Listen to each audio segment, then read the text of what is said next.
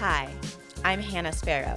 As a behavior analyst, I'm here to connect the science of behavior to everyday life. Join me as I reveal the secrets of why we do what we do and give you tools for how to change habits.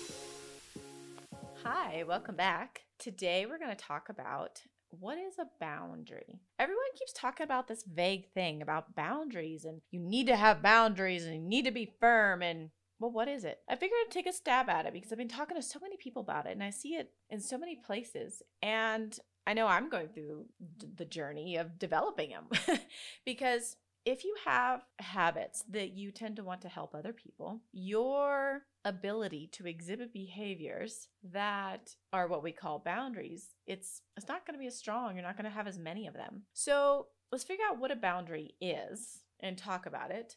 And then next time we can talk about, well, how do you create boundaries? Because I like to look at it as if you don't know how to do something, how are you going to teach your children to do it? And how are you going to impact the people around you? And why would you even want boundaries though? Well, often people are talking about them because we see people getting run over. We're like, you're just getting run over. You don't have any boundaries. Well, that is someone else's opinion, but I honestly think being able to set boundaries is a skill that you can develop, and some people are born finding it easier to develop that skill, and others, they're not. So when I hire people or I work with people, I often have them take communication assessments, and one of them is the DISC, D-I-S-C. Each letter stands for a different communication style. So you've got these 4 different styles. You have the D, which is very strong in the sense of we're not going to talk a lot of fluff. We're just going to get stuff done. They are known for conflict. They're okay with it. They're comfortable with it. And there's another type, the S. It makes me think of like, because I was on the line of S in another letter, and I walked over to the group of S people, and I was like, shoot, feel like I'm in the 70s and everyone's high. It was great. I was like, these are not my people. So then there's another letter in DISC. You have the D-I-S-C. You have the I. And I walked over to them. I was like, oh my word, they're my people. The energy, the stories, the lack of staying on task.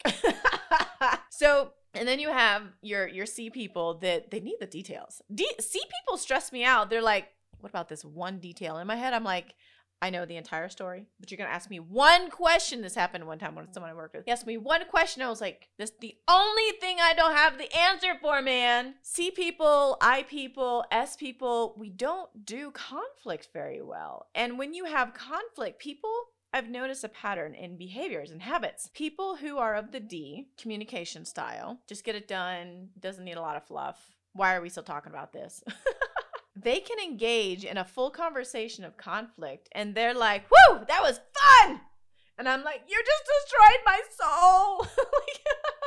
Because I'm an I like the stories. And this has literally happened. And then you look at other type of assessments like Myers-Briggs, and there's the 4 letters, of course. And there's one letter that can be a spectrum of either a T or an F, and your F is your feeling, and your T is your thinking. And the thing about feeling people I've noticed is we're really good at communicating something in a nice way, but we often also don't like conflict. It's really uncomfortable.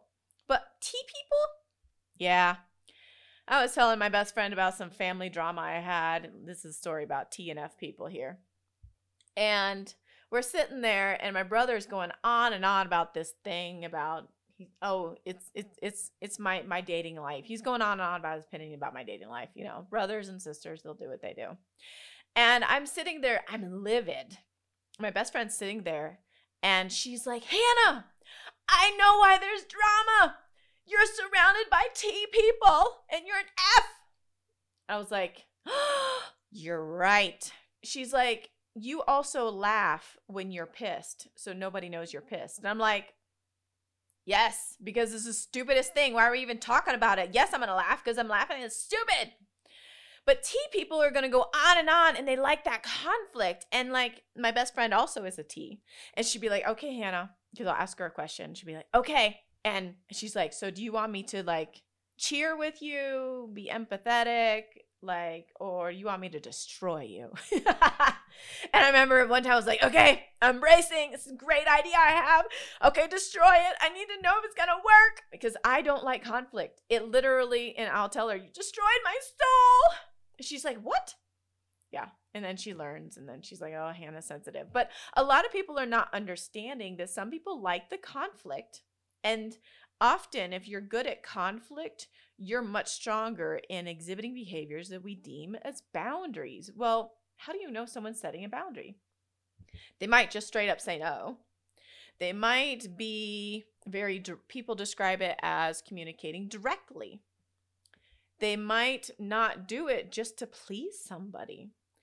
And the internal behavior is that you're putting yourself and your needs and your values first and not putting others first. And if you're into Myers-Briggs and you're the F personality, you likely don't put yourself first. Any F people I know don't prioritize themselves very well. The other personality types, the T's, they don't always also. So I don't think that's like the only way of knowing. But then you look at your communication styles, and if you're an S, which is the largest personality type, we're all doomed. Nobody likes conflict, and they also don't like change. You can't change without some sort of conflict. I think that's one of the biggest barriers to people's change. They're comfortable. Even me, when I'm like, oh shoot, like there's this one thing I want to do with my work, and I'm like, I really want to do it, but I'm terrified because I got to level up. I got to do more things that are uncomfortable, and I'm uncomfortable doing new things. I was talking with another friend, and I don't know about you guys, but when you ask me to do something new, I'm usually down for it. Let's go. But my brain's got to like short out for a little bit first. If it's a workout, I gotta like I feel like I'm standing there and I'm like, yeah, I can't do anything here. And I'm trying to not create the boundary of saying no to trying something new. Like boundaries can be good and bad. Saying no can hold you back out of fear. So what are these boundaries? When I'm talking about boundaries, I'm talking about putting your values and yourself first and being willing to be uncomfortable long enough to get the results that gives you the enjoyment of that boundary. Like going to bed at night. A lot of us are like, well, I want to stay up and watch my show. Binging and the popcorn. They're great stuff, right? Especially after a long day, you want to decompress. But are you setting a boundary for yourself? And I have noticed often if you are lower in your executive functions, that's like your self-control, your planning, your structure of how you can do things. If that is a weak skill, often setting boundaries for yourself as well is weak. And one boundary I've noticed a trend, and specifically in adults with ADHD, or even when you're younger with ADHD and you're trying to stay on task, your executive function is weak. That skill is weak. So building boundaries is weak. And one typical boundary in an adult is going to bed so that you can actually wake up and feel okay the next day. Now, you can bring in the whole behavioral, the long-term versus short-term reinforcement. Yeah, there is that part. But that's not on topic. And this is not to talk about applied behavior analysis necessarily. It's to talk about how things happen all the time that are connected to behavioral principles. But I think in this case, when you're looking at boundaries, you're looking at motivation. Are you willing to be uncomfortable? You could look at the Y factor box and say it's escape. Well, it might be more to it than that. And it's not just escape, because maybe you need that time to binge on Netflix or Amazon or some new show on HBO. Or you got a free subscription for a month. You're like, gotta watch all I can before my subscription's over. There's so many pieces of the Y factor that could be at play. But I think we also miss the piece that maybe boundaries and the habits that go with this subjective term, we're just not strong in the executive function category of how we work. And that's okay, because we're all wired differently. And like I've been telling a lot of people lately, if our fingerprints are not the same and our ears are not the same, who the heck thinks our brain is going to be the same so that our habits are the same? Well, there's categories, obviously, because, an ear looks like an ear and habit looks like a habit. But boundaries is so subjective. I think we need to tie more about what deficits go into play, what motivation goes into play, what habits go into play, and then how would you build being able to engage in setting boundaries, because that's really not comfortable. But we'll talk about that next time.